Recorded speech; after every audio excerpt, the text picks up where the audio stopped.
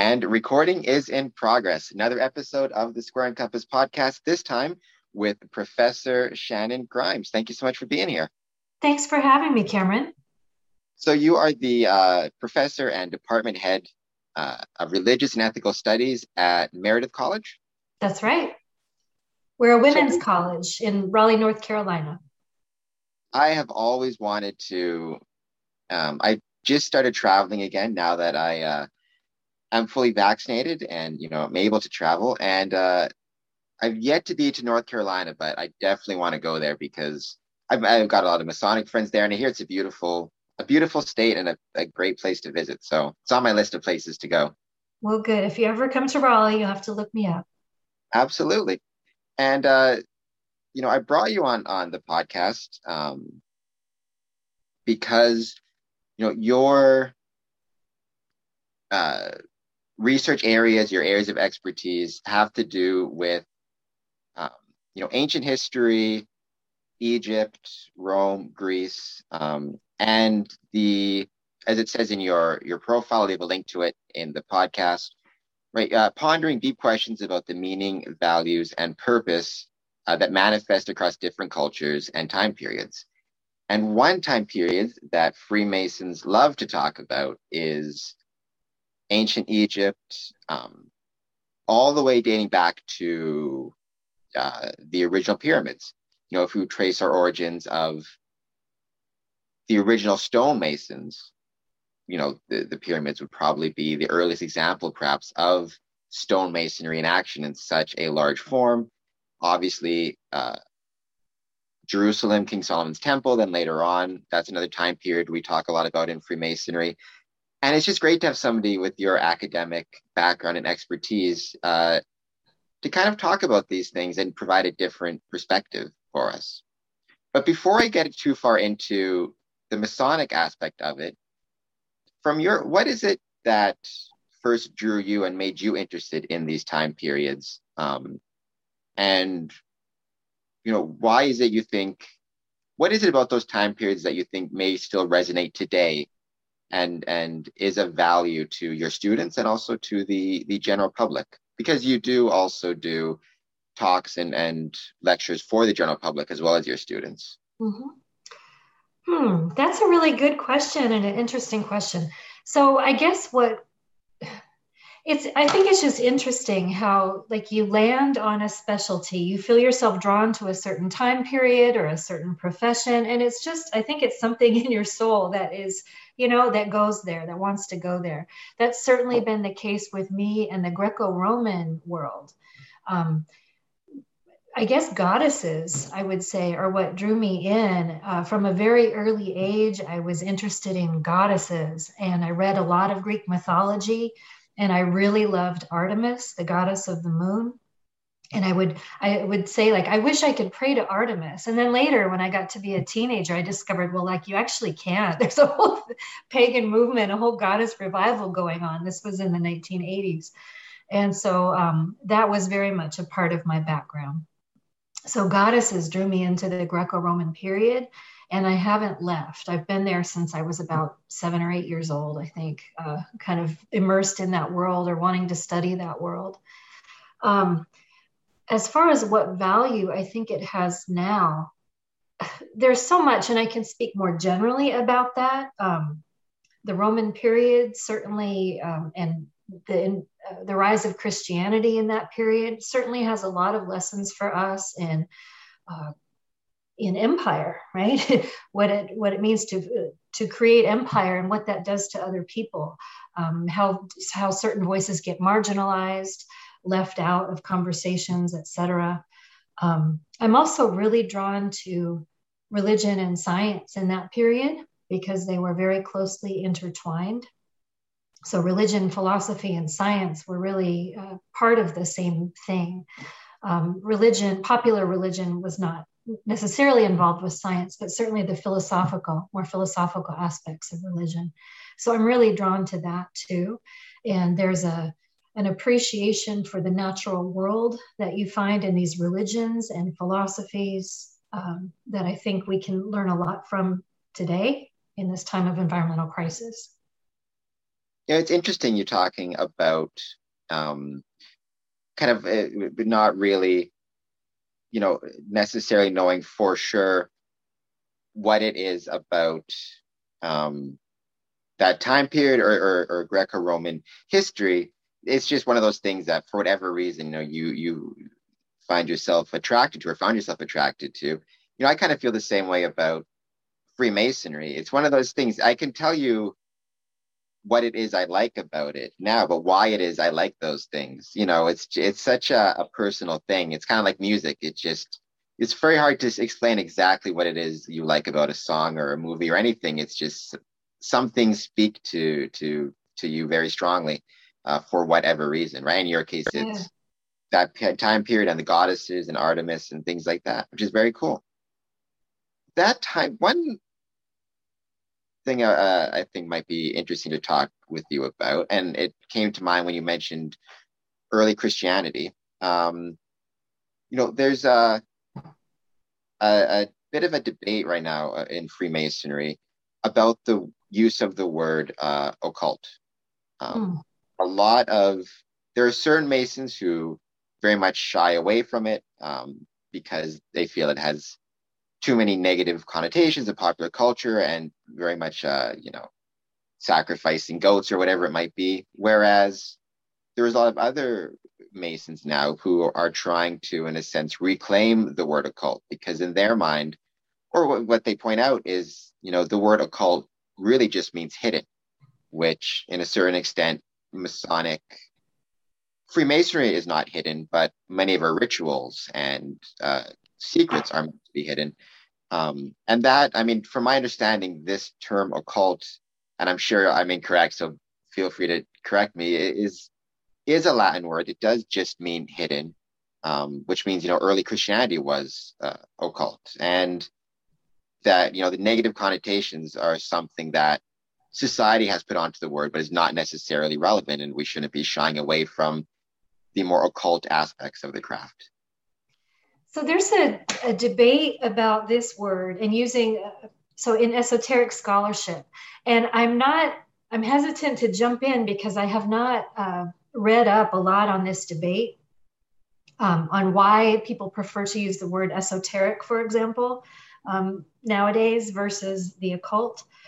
But I personally really like the word occult, and I use that term often.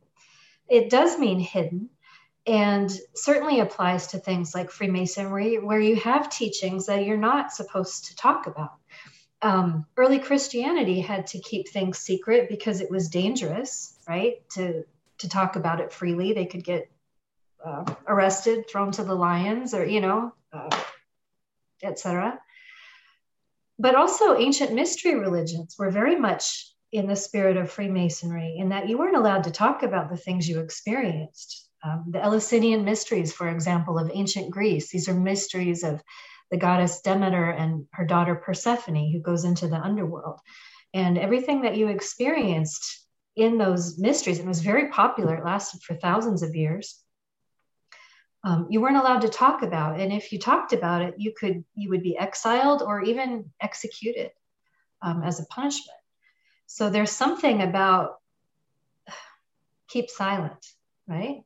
That admonition to keep silent that you see in a lot of occult traditions, or esoteric traditions, including Freemasonry, I believe.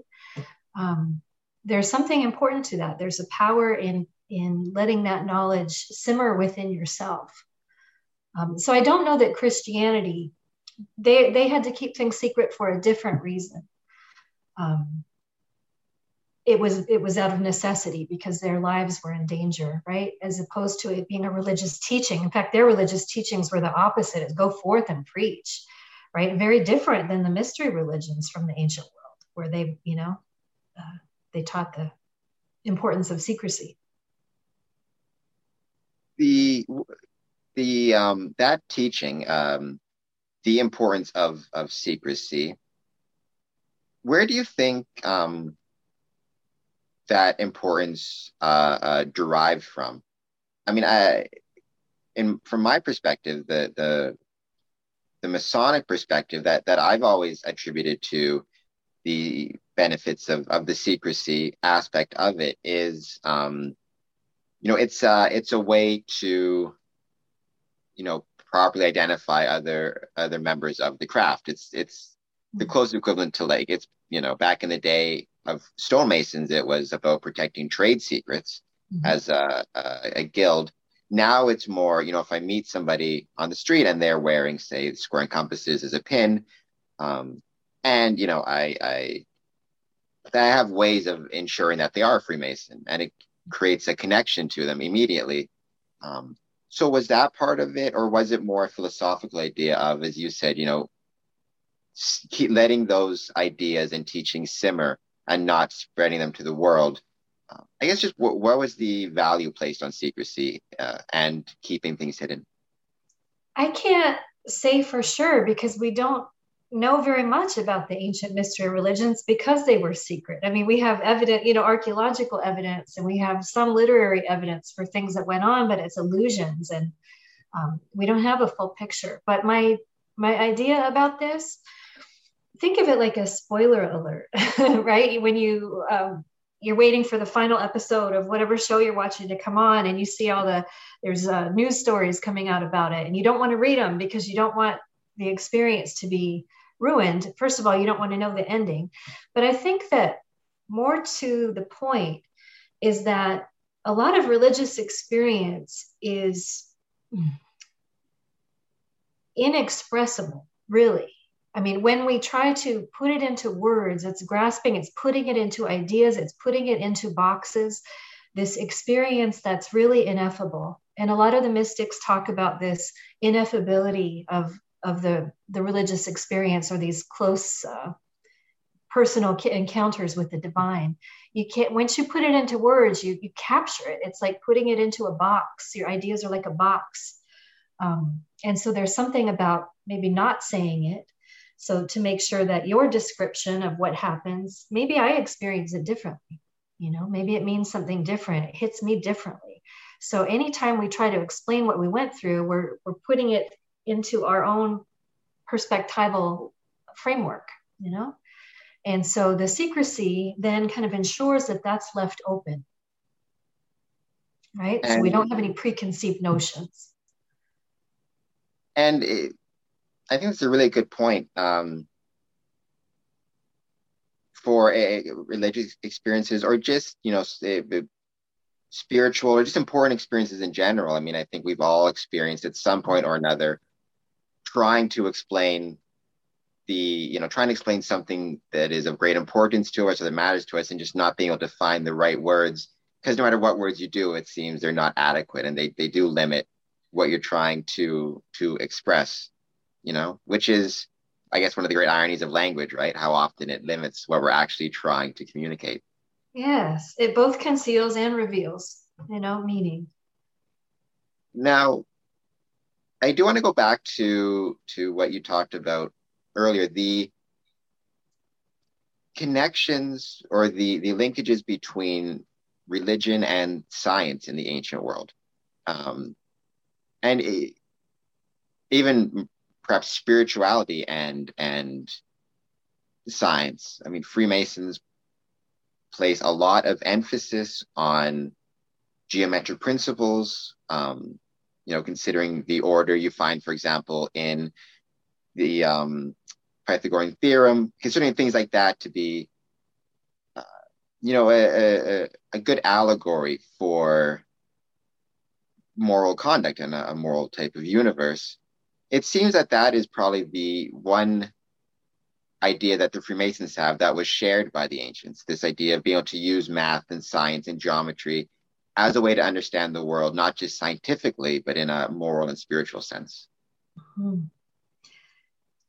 So from the pre-Socratics, we could talk about ancient Egyptian science. I'm not as well versed in that, but certainly you see a sacred aspect to number. I'm thinking of Seshat, for example, the Egyptian goddess who was the wife of Thoth, at least in some traditions, who was the goddess of measurement. And she was the one invoked who measured the exact length and width of the temple, ensured that everything was its perfect fit.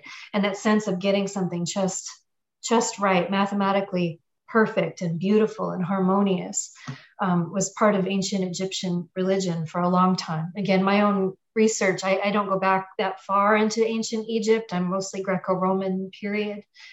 But certainly with the pre-Socratics, which you could call the beginnings of Western science, right, in the Western tradition, they were looking for,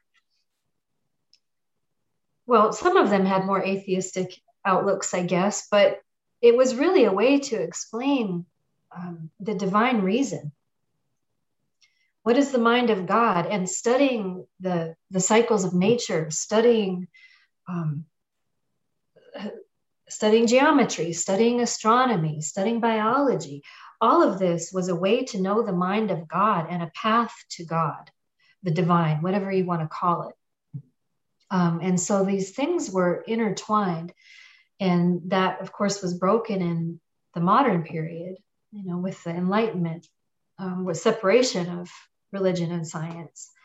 And not that I'm advocating that the church should dictate, how we think, right? Because you see people get into trouble like that. Like if you contradict church teachings and moving into a later time period, you could get into trouble for that. And certainly we don't want that. But again, there's something about seeing the natural order of things and learning to understand the natural order and how things are composed that can lead to divine insights and to lead you closer to God, I think is a really, really cool idea.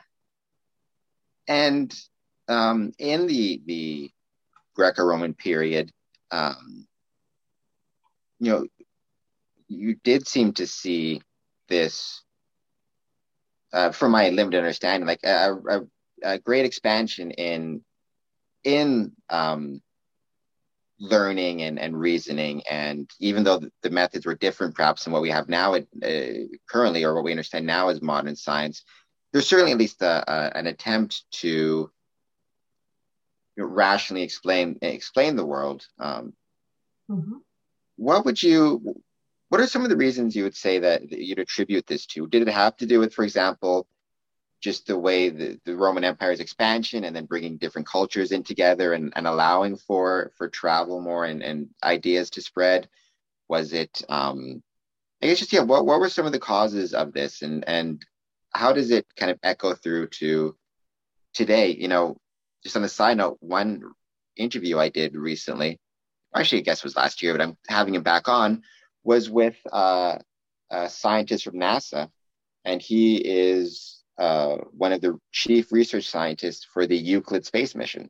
Wow. So we talked to him about, why are you naming your 2021 space mission after, Euclid, the father of geometry, lived, I used to know the date. You would know it better than I do. Lived 2,000 and some odd years ago. Yeah. Yeah, that's interesting. What did he say? I'll put a link up on the description. He was saying that the satellite, its entire basis of research for the cosmos is using geometry. It's studying, it's using geometry to study the shape and expansion of the universe. And so he said, best person to name it after would be, the father of geometry. And then he talked about a lot of stuff I'm not smart enough to understand, like the mirrors and refracted light and dark matter and all that. But the basic principle was, the basic geometric principles that Euclid first either discovered or, consolidated or proved, are still being used in, modern applications with billion-dollar technology. It's really cool. So, I think that people universally, you find this impetus in people from ancient times, tribal societies, great civilizations, all across the board, you find this need or desire to discover, to explain the world around you, and religion helps, is one way of doing that. Some of the earliest forms of religion, for example, the gods were personifications of natural forces. It's a way of trying to understand and appease or, perhaps have some kind of control or relationship with the natural world. So I think that's part of the impetus, and it just gets more refined over time. Certainly, as you mentioned, through increased contact with other cultures. Greek astronomy, for example, theirs weren't as sophisticated. They learned a lot of that from the Persians through the Persian Wars and through contact there. So they got a lot of Babylonian science, mathematics, and astronomy from them. Egyptians, too, weren't as sophisticated astronomically like with their science of astronomy. That comes from other cultures too. So the more cultural interaction you have and the more you can share these ideas, the more refined the science gets. And what stands out for me, at least in the Greco-Roman period, is the importance that was placed upon mathematics and on astronomy. Astronomy was considered the queen of sciences, and geometry, of course, extremely important as well. And the two went hand in hand. Mathematics and astronomy, went together. But mathematics, number, is the closest we have to a universal language. And I think what we see in some of the philosophical movement, certainly Neoplatonism of that period, is a desire to come up with a universal philosophy, because the more agreement that you have, the more likely it is true, right? So I think, anyway, it's mathematics is really the universality, I think, is key there. It's interesting you bring that up, and the word universe. A couple of days from now, I have an interview with a professor who's on the Galileo mission with Dr. Avi Loeb, but she is the purpose of the Galileo mission is to look for signs of extraterrestrial technological signatures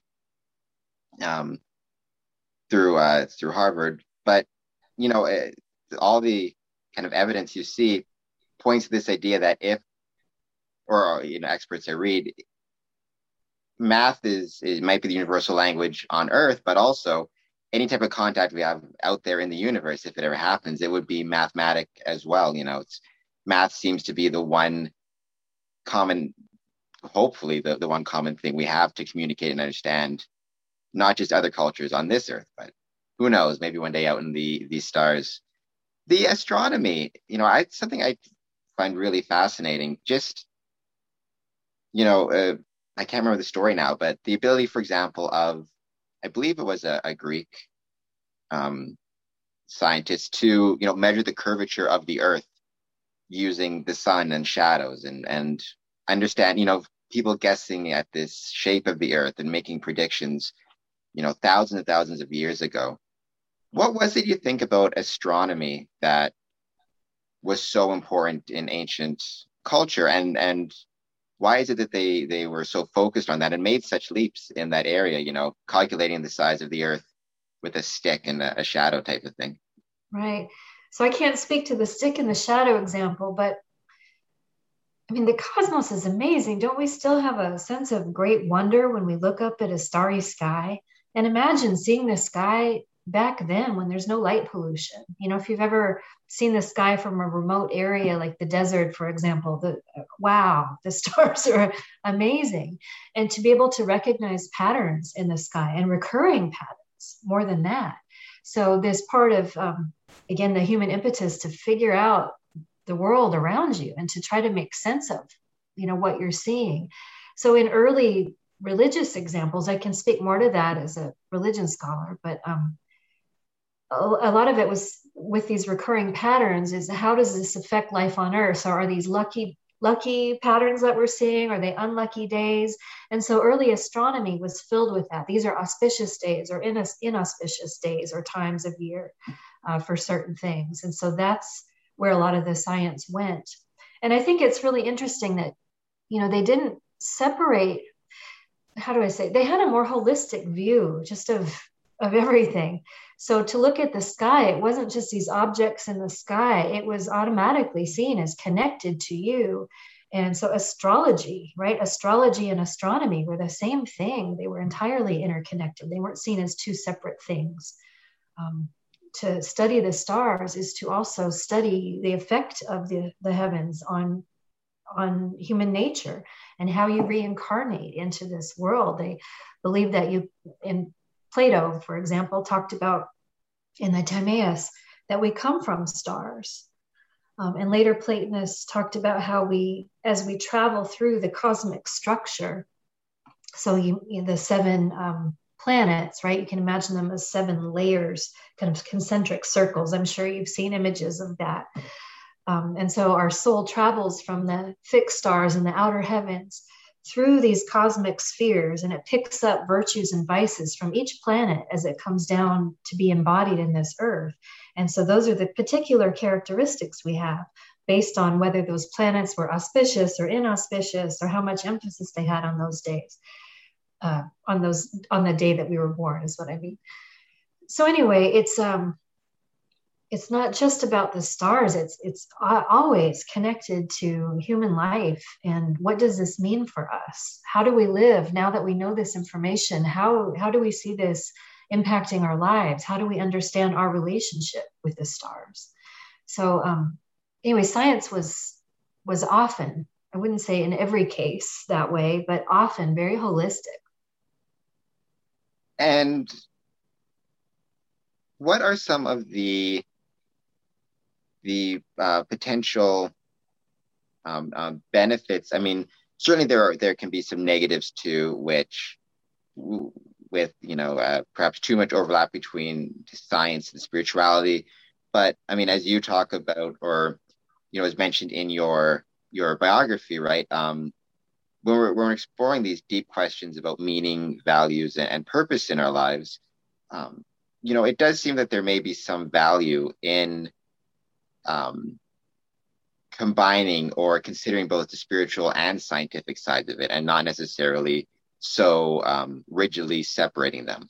I guess, based on your research and your studies, what would you say were some of the benefits to, perhaps even in the ancient Greco-Roman cultures, this kind of combination, or not being so quick to divide spirituality and science, and what do you think in modern times perhaps could be gained by not having such a rigid differentiation?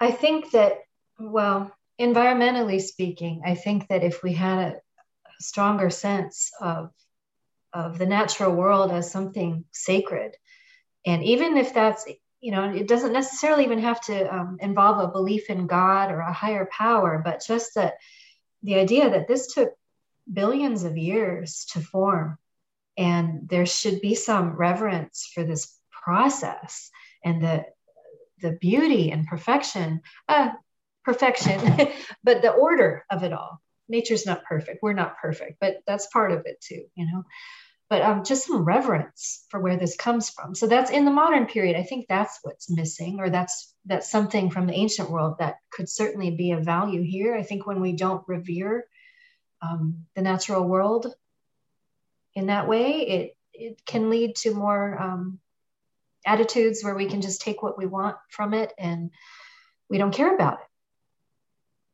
So I teach environmental ethics too. I do have an interest in these matters. I'm a nature lover. But I can't remember what I was going to say. I got focused on the modern world. In the ancient world, so there's a lot of different ways we can go about it.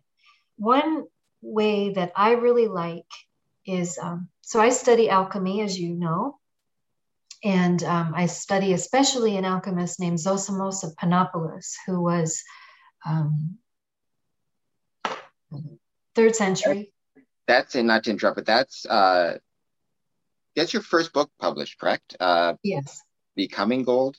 Becoming Gold, yes. Is that available on Amazon or anything? It is available on Amazon, and it's published by Rubedo Press. And so you can get it through the website at Rubedo Press, which I believe is rubedopress.com. Very cool. I'll put a link down in the description. Okay, thanks. So Zosimos was a temple scribe, so Egyptian. He lived in the Roman period in Egypt, and is what I argue in my book, was a priestly scribe who was in charge of metallurgists who made divine statues. We can talk more about alchemy in a little bit, but what I wanted to talk about was how he talks about the relationship between the physical world and the spiritual world and how he goes about connecting those things. So he recommends all kinds of different meditations or sort of patterns of thinking that you can follow, where maybe you start off with popular associations with lucky and unlucky things. Like he talks about an amulet made of electrum, which is an amalgam of silver and gold. Okay, it's shiny. Amulets were used, made out of electrum to ward off lightning strikes. All right, so he talks about that. And then he moves from a more popular conception of it to electrum is also what mirrors are made of. And you can look in the mirror and see how pretty you are and how nice you look. And adjust your appearance, but also know thyself. You can look in the mirror that way. So he goes from these like popular associations or more superficial ideas and leads you into deeper philosophical ideas. And then the mirror becomes the mirror of the cosmos itself, reflecting the whole divine reality to you. And he takes you up kind of this ladder from the general, the popular, the superficial into the deepest spiritual teaching. And so in connecting, like astrology, for example, you can have more superficial understandings of it or uses of it and ways of talking about it. And then there are some really profound uses of it. And so I like how Zosimos kind of, you start here, but keep going until you reach that higher level or deeper level. Your interest in alchemy, you mentioned, right, the subject of your first book. Alchemy is one of those things that's neat. It keeps popping up, seems like, throughout history. I guess, what is it? All I know about it is the idea of a desire to turn lead into gold. But I suspect there's much more to it than that. I mean, what was your first? Kind of the same question as before at the start. What is it about alchemy that you find fascinating enough to write your first book about, and also just a bit about the history of alchemy, and why is it that you think that so many scientists and thinkers were attracted to alchemy? I mean, going up to like Newton, I think famously almost poisoned himself in his attempt to turn lead into gold. So I'll start with the personal. So I got interested in alchemy. I've always had an interest in esoteric subjects, right? But alchemy was hard. It was something that I had, maybe looked at in my late teens, early 20s, and I found it very difficult to understand. I went to a school in San Francisco for my master's degree called the California Institute of Integral Studies. It's in San Francisco. And they have really unique classes. They sort of they have some esoteric subjects, environmental subject philosophies that they teach. Anyway, it's a great school. But they had a course on alchemy there. And so I took it because I wanted to learn more. It's something that I'd never been able to understand, but I thought was really cool, especially the artwork. I loved looking at alchemical imagery. So in that class, I came out of that class and we studied Jungian approaches, we studied historical approaches to alchemy, and I still didn't have a very good understanding of it. A little bit better than I did before. But I came across Zosimos of Panopolis in that course. And it was this really weird text that we read. It's a famous text by him. It's called On Excellence, and it's a dream that he has, or he's describing it as a dream, and where he sees this priest who begins like gnawing off his flesh and then vomiting it back up, and the face is melting and the eyes are turning bloody. And so I guess Zosimos had me at vomiting priest. And that's where I became interested. And when I got to my PhD, I went to Syracuse University for my PhD. My first semester there, I took a course on sacrifice. And I remembered the sacrificial imagery from the alchemical text that I thought was so interesting and bizarre and grotesque. And I thought that would make a good paper. And then I just realized that nobody's really studying Zosimos in any depth. So I thought this would make for a great dissertation. And my advisor agreed. And so I took it from there. So I've been studying Zosimos in depth since 2001. Long time now. And so whether it be Zosimos or up to Newton or, all these different scholars throughout history, what is it about alchemy that was so attractive to them and still is something that, captures the imagination of people, even in 2021? Sure. So the idea of changing lead into gold was not the original part of alchemy. It certainly became that. But there are many different ways that alchemy was practiced, even in the Roman Egyptian context, in the city of Panopolis, which is what I've been studying. There were different approaches to alchemy back then. So what is it? What were they doing? This was my big question for my dissertation. And even in my dissertation, I really didn't get a good sense of what it was that they were trying to do. I finally, after many years later of reading and thinking about it, and especially exploring the Egyptian religious context of metallurgy and temples, I think I finally understood. So metallurgy was only practiced in the temple because there were precious metals, and the royal had royal control over precious metals, and the temples were where those metals were kept and they were worked on. So everything was stored there. All the equipment, all the furnaces were part of temple workshops. So it was a priests, right? Low-level priests to higher-level priests overseeing them who were working on these metals. And they made all kinds of things, of course. Anything metal that you needed, they would make there. Everything metal was made there, except for like maybe big iron works. Okay, I'm talking about precious metals, decorative metals. So the most sacred thing, right? You have things that you might make for everyday use, but then you also have religious objects, sacred objects that were made.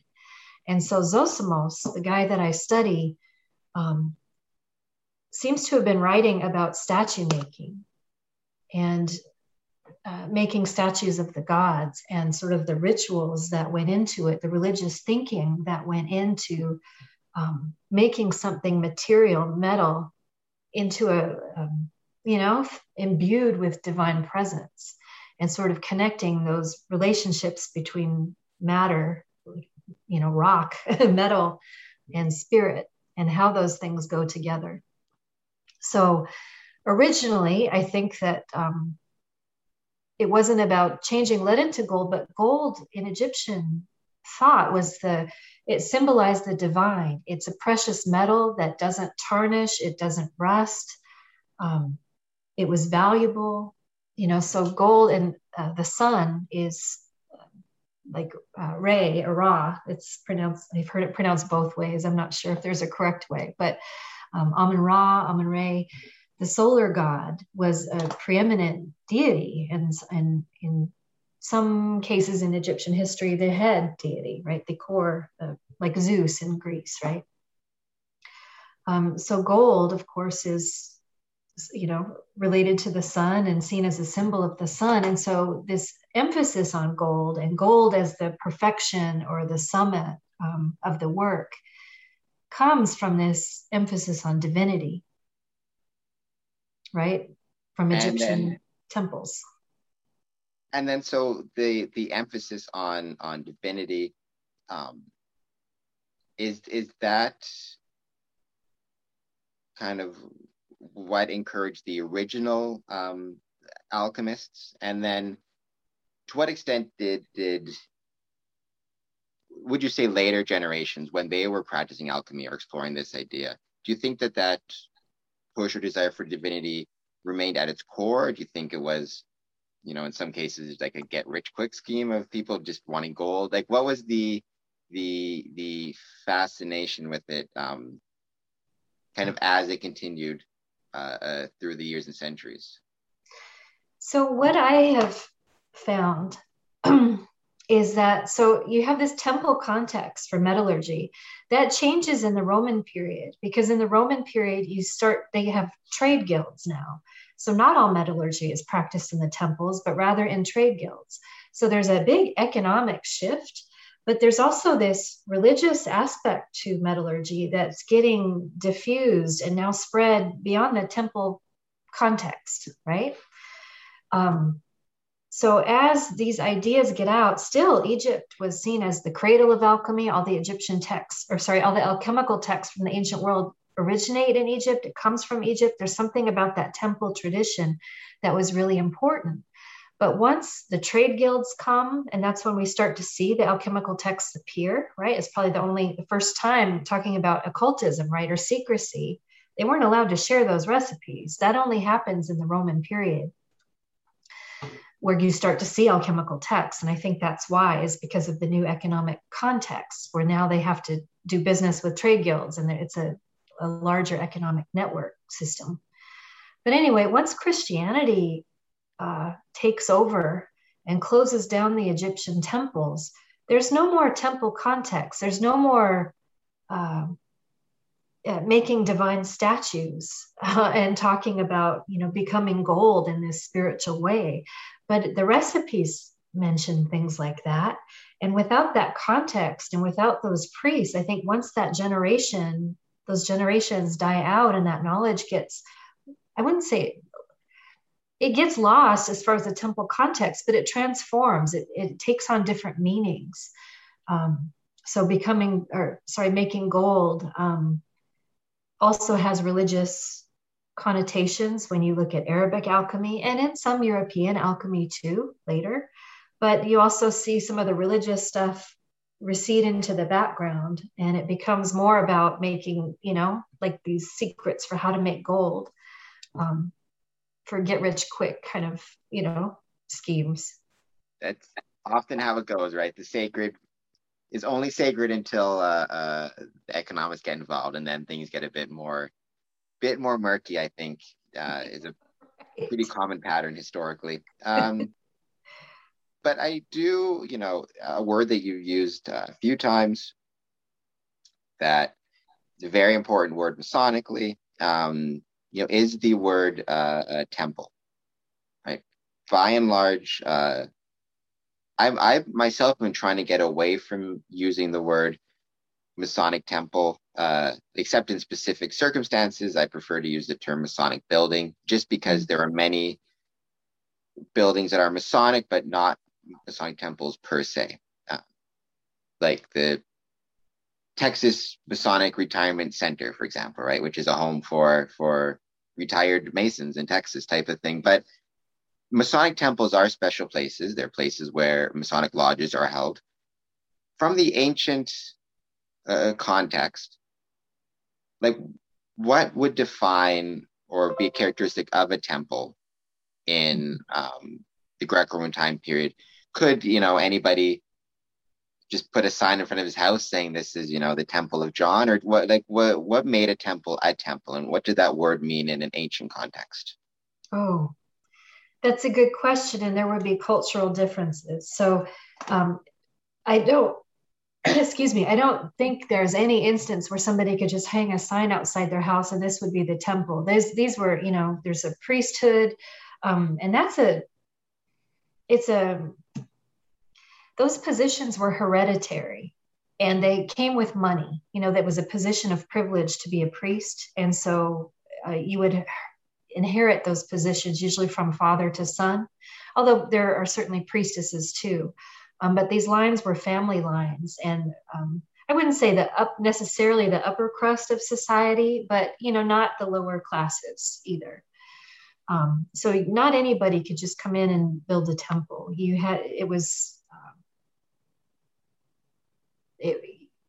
There were consecration involved. There's a lot that goes into it. Let me talk more about Egyptian temples. And one of the things in studying them in preparation for this book, and things I write about in this book, these temples and the descriptions just blow me away. So all the temples were meant to be like little cosmos, right? So you have represented in the art, which is everywhere. An Egyptian temple is filled floor to ceiling with hieroglyphs, with images, words, instructions, songs. It's a text to be read. So you have like at the lower layers of the temple, usually representations of like the flora and fauna. The metal world is represented, flora and fauna are represented, and then you have like the human world represented and the cosmic world also represented. So all of these layers of life and consciousness from floor to ceiling. The temple is meant to be a miniature cosmos with the god inside. Usually a temple had one god. It may have many statues of different gods, but it was dedicated to one particular god who would be the ruler of that particular cosmos, temple cosmos. Um, so yeah, those positions, again, were inherited, and they came with privilege, and just people didn't go into the temples. The priests went into the temples and worked with the gods, but the people didn't go in. They would usually stay outside and worship. There were also statues outside in courtyards. And this is true even like in the Temple of Solomon you were mentioning earlier, the old biblical temple, right? Most of the work was done inside the temple by priests, and it was restricted access. People, it's not like a church where you can just go in, right, and be sitting there and doing things inside the church. In the ancient world, most of the public was outside, and the inside was reserved for the gods. It was a sacred house for the divine.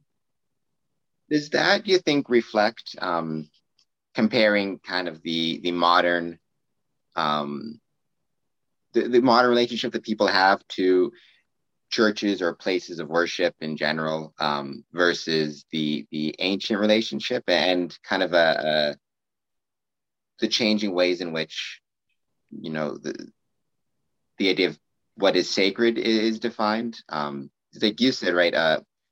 I can, many times, because I love architecture, I love old churches, mosques, whatever it is. You can just walk into at church and be taking pictures, right? And obviously you want to be respectful of it, but that's a very different thing than, as you were saying, in, for example, the Egyptian temples where there may be parts that were open to the public, but by and large, like in King Solomon's temple, some of it was open, but there was the Sanctus Sanctorum, and there were sacred spaces that were only reserved for the priests.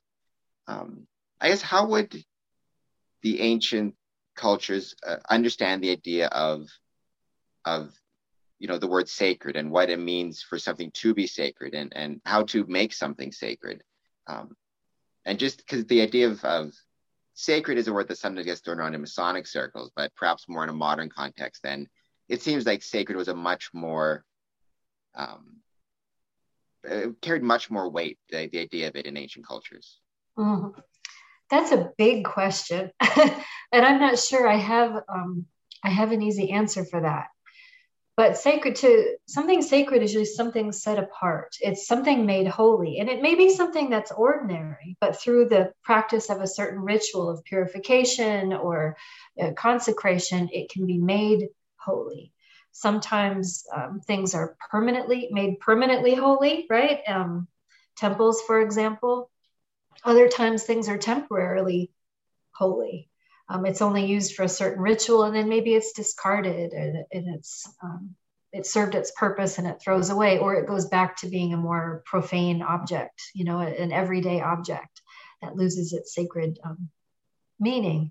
So it manifested in so many ways. Like animals could be sacred. Maybe an animal appeared in a ritual one time, like a chicken was in an Isis ritual, and then that chicken would never be eaten afterwards because it participated in a ritual, but it's not necessarily, it doesn't have the same sacred purpose as it did in the ritual. So there are degrees, is what I'm trying to say, of sacred.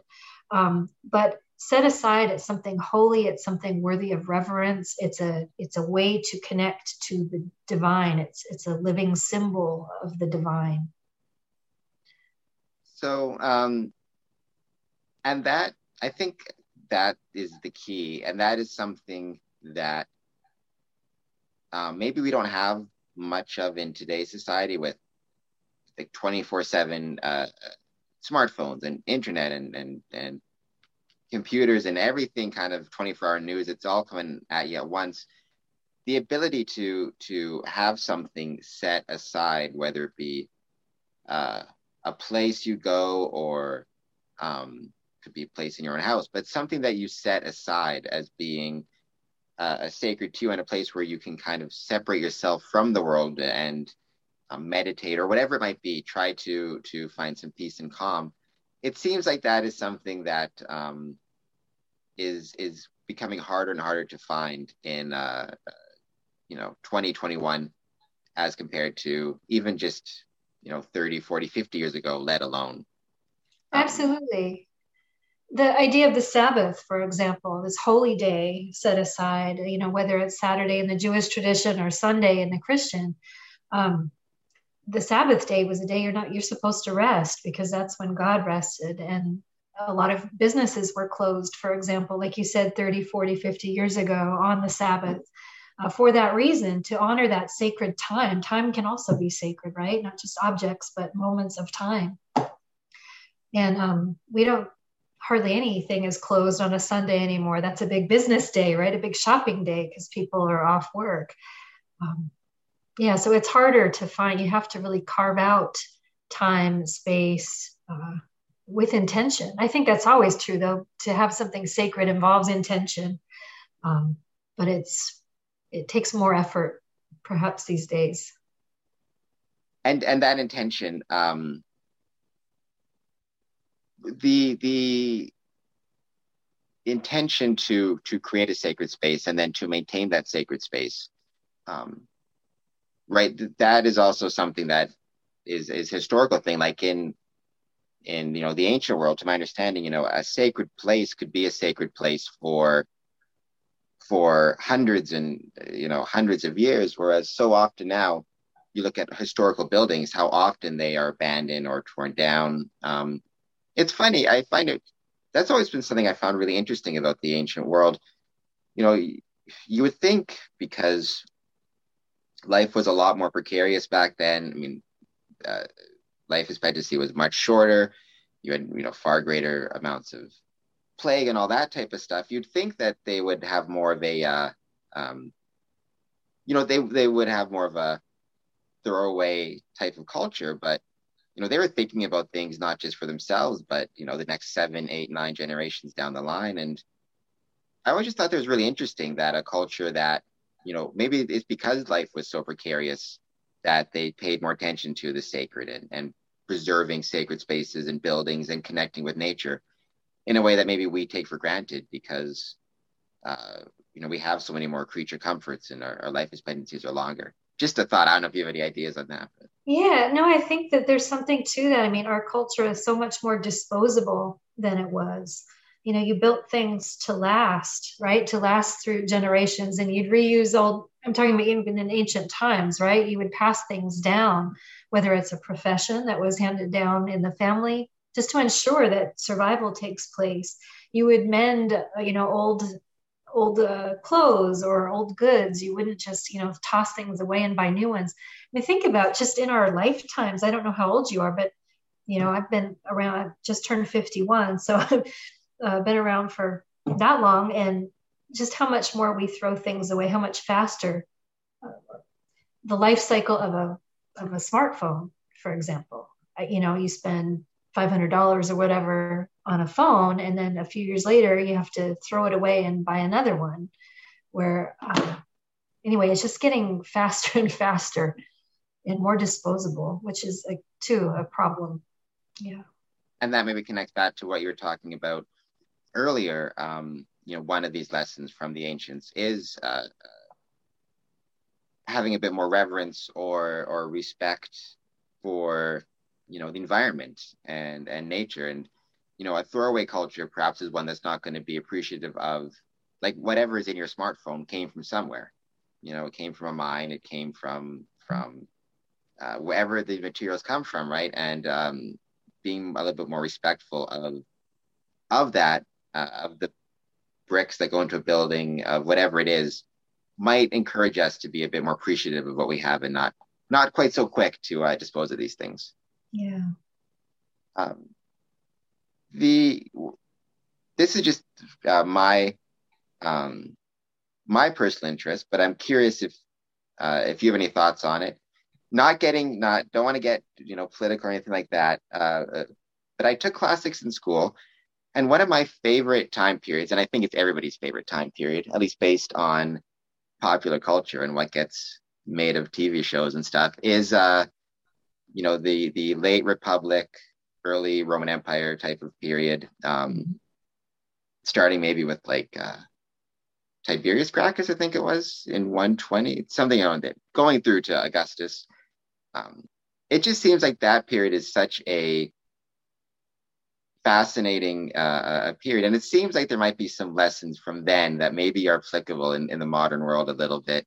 I don't know if you have any thoughts just from that period in particular, maybe some ideas or things that we could learn from or study from what was happening there, and how it may be applicable.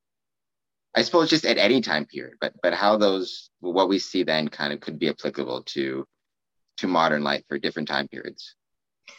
That's a hard question for me to answer because I study more religion than I do Roman history.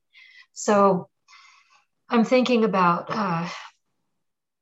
and I focus too mostly on like later Roman period, like the end of the Roman period and the beginning of Christianity, sort of that transition of time is where I have spent most of my time thinking. But so you're talking about the Pax Romana Yeah. phase and that massive expansion. It's interesting. What I'm gonna do here is connect it to our discussion of religion and science, because astronomy and astrology was used definitely in that time period as a symbol for this, the Pax Romana, for this, as all of the stars in heaven, so are all of the citizens of the empire. And just as they obey this divine order and never stray from their course, so too, right, with this Pax Romana ideal, everybody will follow the will of the emperor, who is a godly leader, a divine son. Literally, they called him a divine son here on earth, to guide you. So I think, well, in some aspects, that's a noble idea of having, peace and bringing people together, kind of this universalism we see in there. That's a very generous and positive reading of that. But in practice, a lot of people were harmed. The Pax Romana came down like a hammer, on many cultures, and again forced people to kind of join or die. So it cuts both ways. It's such a fascinating. It's in general that time period is fascinating, and even the end of the Roman Empire, right? It's such a fascinating time period. I always I always find, the end of things to be a really interesting, wherever whatever the end of British Empire, Roman Empire, like uh, it's such a fascinating thing to study. In that time period, the fall of the Roman Empire, the rise of Christianity, um, what type of lessons do you think might be in that time period that people can look to today and try to, um, gain some wisdom or some knowledge from? Um, well, I don't know about wisdom. Sometimes it's more, I don't know. So with Christianity, they very much followed the Pax Romana model, trying to unite everybody under this one big banner and punishing those who didn't fall in line. So you have the rise of Orthodox belief, right? You have Christianity in its early periods was very diverse. There was no agreement even on like who Jesus was. Was he an angel? Was he just a human prophet? Was he a son of God? All of those ideas were valid and vying for attention, right? They had all of people were believing all of those things. So, and you have the Gnostics and so all these different varieties of Christianity. And then what you see over time as we get toward the close is that there's an idea that orthodox belief. There's an orthodox belief, a right way of thinking about Christianity, and that you have to be able to trace it back to apostolic teaching. So it has to have come from a lineage that you can trace back to one of the early apostles. And Christians begin, whereas they were a persecuted group early on for not falling in line with the Pax Romana and refusing to offer sacrifices of incense or offerings to the emperor or to Roma, the personification of Rome, for peace. They were arrested and persecuted, as you know, Christians were. They turned around and did that to each other. You don't fall in line with Orthodox teaching, then we're going to exile you. You're anathema. Your teachings are anathema. You can't live here anymore. You can't be a bishop anymore. You must leave your homeland. So, but they got everybody on the same page, and that's where the power comes from. That's where power gets concentrated, and they're able to grow and expand in that power way. They modeled it on the Roman Empire. Do you think that that's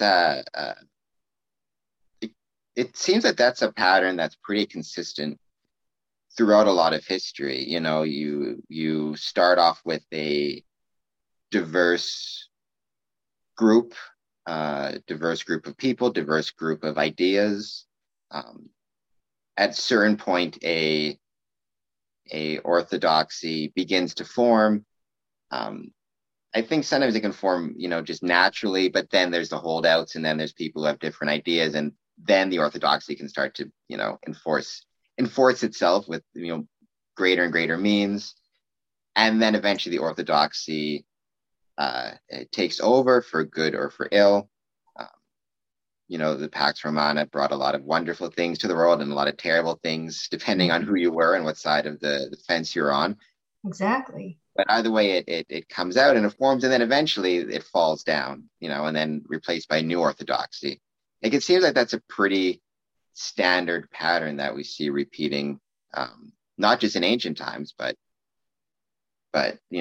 through to modern times. Do you think that that's an inevitability, the creation and enforcement of an orthodoxy? Or do you think, especially in, modern times, with everybody kind of has access to their own information, you can use YouTube to find whatever orthodoxy you want. It seems that we're living in a really interesting time where maybe we're not able to enforce an orthodoxy the way culturally was happening in the 1950s even. I was just not even thinking about it. It seems like orthodoxy, which I'm not sure is such a good thing. I worry about that. I worry that without a cultural orthodoxy, something that can enforce some type of parameters, you end up with a lot of very, interesting and perhaps dangerous ideas that get a lot of, I won't say which ones, but they can, perhaps we're seeing some with vaccine hesitancy that can take over, like the orthodoxy in the 50s was just get the vaccine. Now you don't have that ability to enforce things in the same way. Yeah, it's, like I said, it cuts both ways. I wonder, these are very interesting times we live in. I tend to be on the side of diversity and a plurality of voices, right? And respecting that diversity. It's why I love early Christianity. And I'm always like disappointed when it becomes this orthodox thing and they start to turn on each other. What I'm wondering is if diversity might become the new orthodoxy, And if so, then we need to be very careful with how we move forward with it so that it doesn't turn into this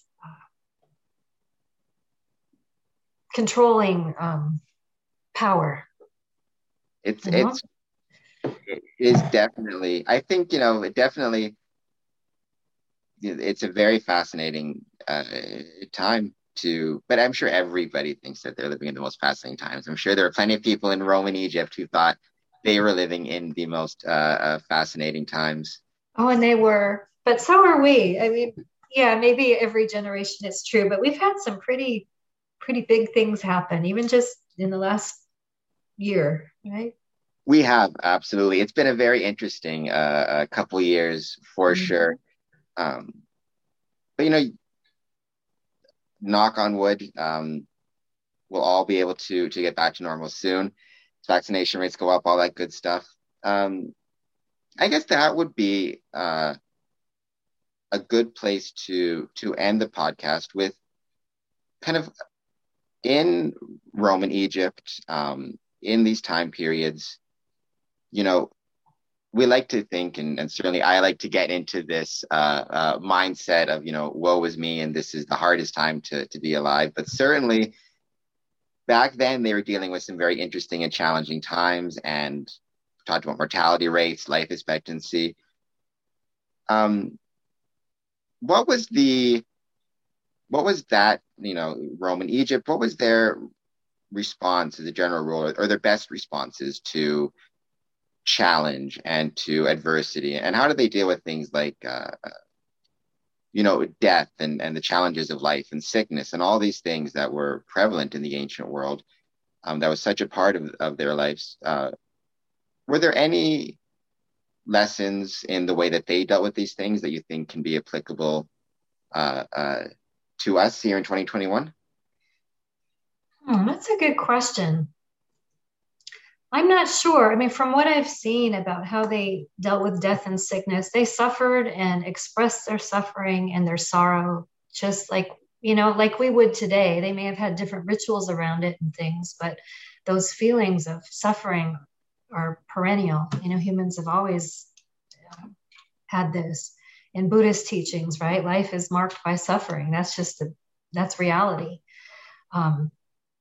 So religion has been a way to sort of make that more palatable, make it better, try to explain, whether it's inventing or whether it's really journeying and experiencing realms beyond. I'm not going to say one way or the other, people have their own experiences of that, but, and feel, this idea that you have a blessed afterlife, I think was really important to them, that it's, even though you're suffering now, things will be okay in the afterlife, and do the best you can now, and you'll be rewarded for those efforts in the afterlife.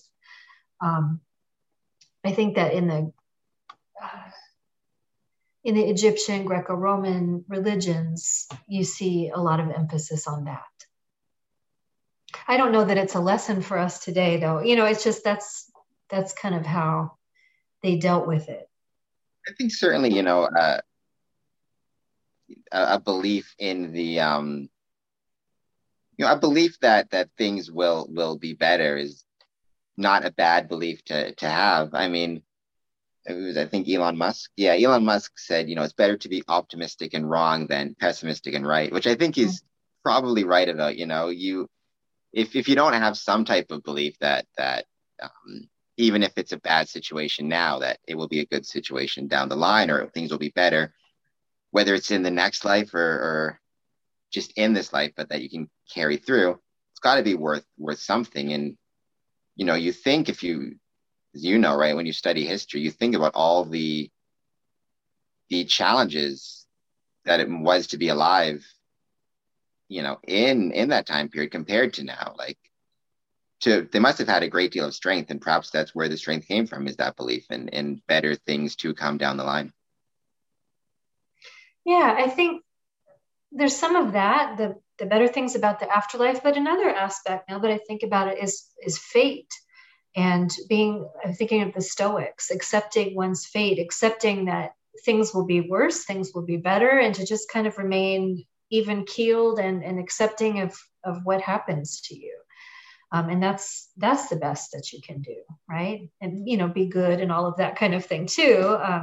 Do your best, but to just kind of accept things as they are and as they present themselves to you, and not get swayed in with the vicissitudes of fate too much. Don't let it whip you around, maintain your composure through all of it. So that was an important teaching back then too. And that's one actually I think we can learn some good lessons from today in times of change, right? I agree. I think Stoicism, if there was more Stoicism, the world would probably be a much better place. So one more time, your first book, Becoming Gold, Zosimus of Panopolis and the alchemal arts in Roman Egypt. Throw out there one more time, and I'll put a description, or I'll put a link in the description, but it's available on Amazon and through Rubeho Press. Rubeho Press. Mm-hmm. Right. And I know that, I first got in touch with you because you were facilitating a public lecture. Do you have any more lectures coming up? I think that one was it was like a virtual lecture for obvious reasons. Do you have any more lectures coming up or any more public appearances? I am, what am I doing on the 23rd? I'm being interviewed.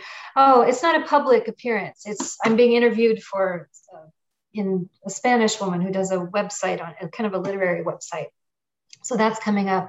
I'm giving a public lecture at my college. I'm giving the faculty distinguished lecture there, which was supposed to be an in-person thing that would be taped and probably put on YouTube, but now it might just be a virtual lecture that gets put on YouTube. But anyway, that will be coming out, and that will talk more about the history of alchemy. That's all I have in the works for right now. Well, I'm sure that's plenty because, school's coming up again. I know, we tried to this a few months ago, but you were swamped with school, which is certainly understandable. But I appreciate you taking the time, and thank you so much for being on the podcast. Well, thank you so much. It's honestly been a pleasure talking to you. You're very easy to talk to, and I really enjoyed it. Thank you.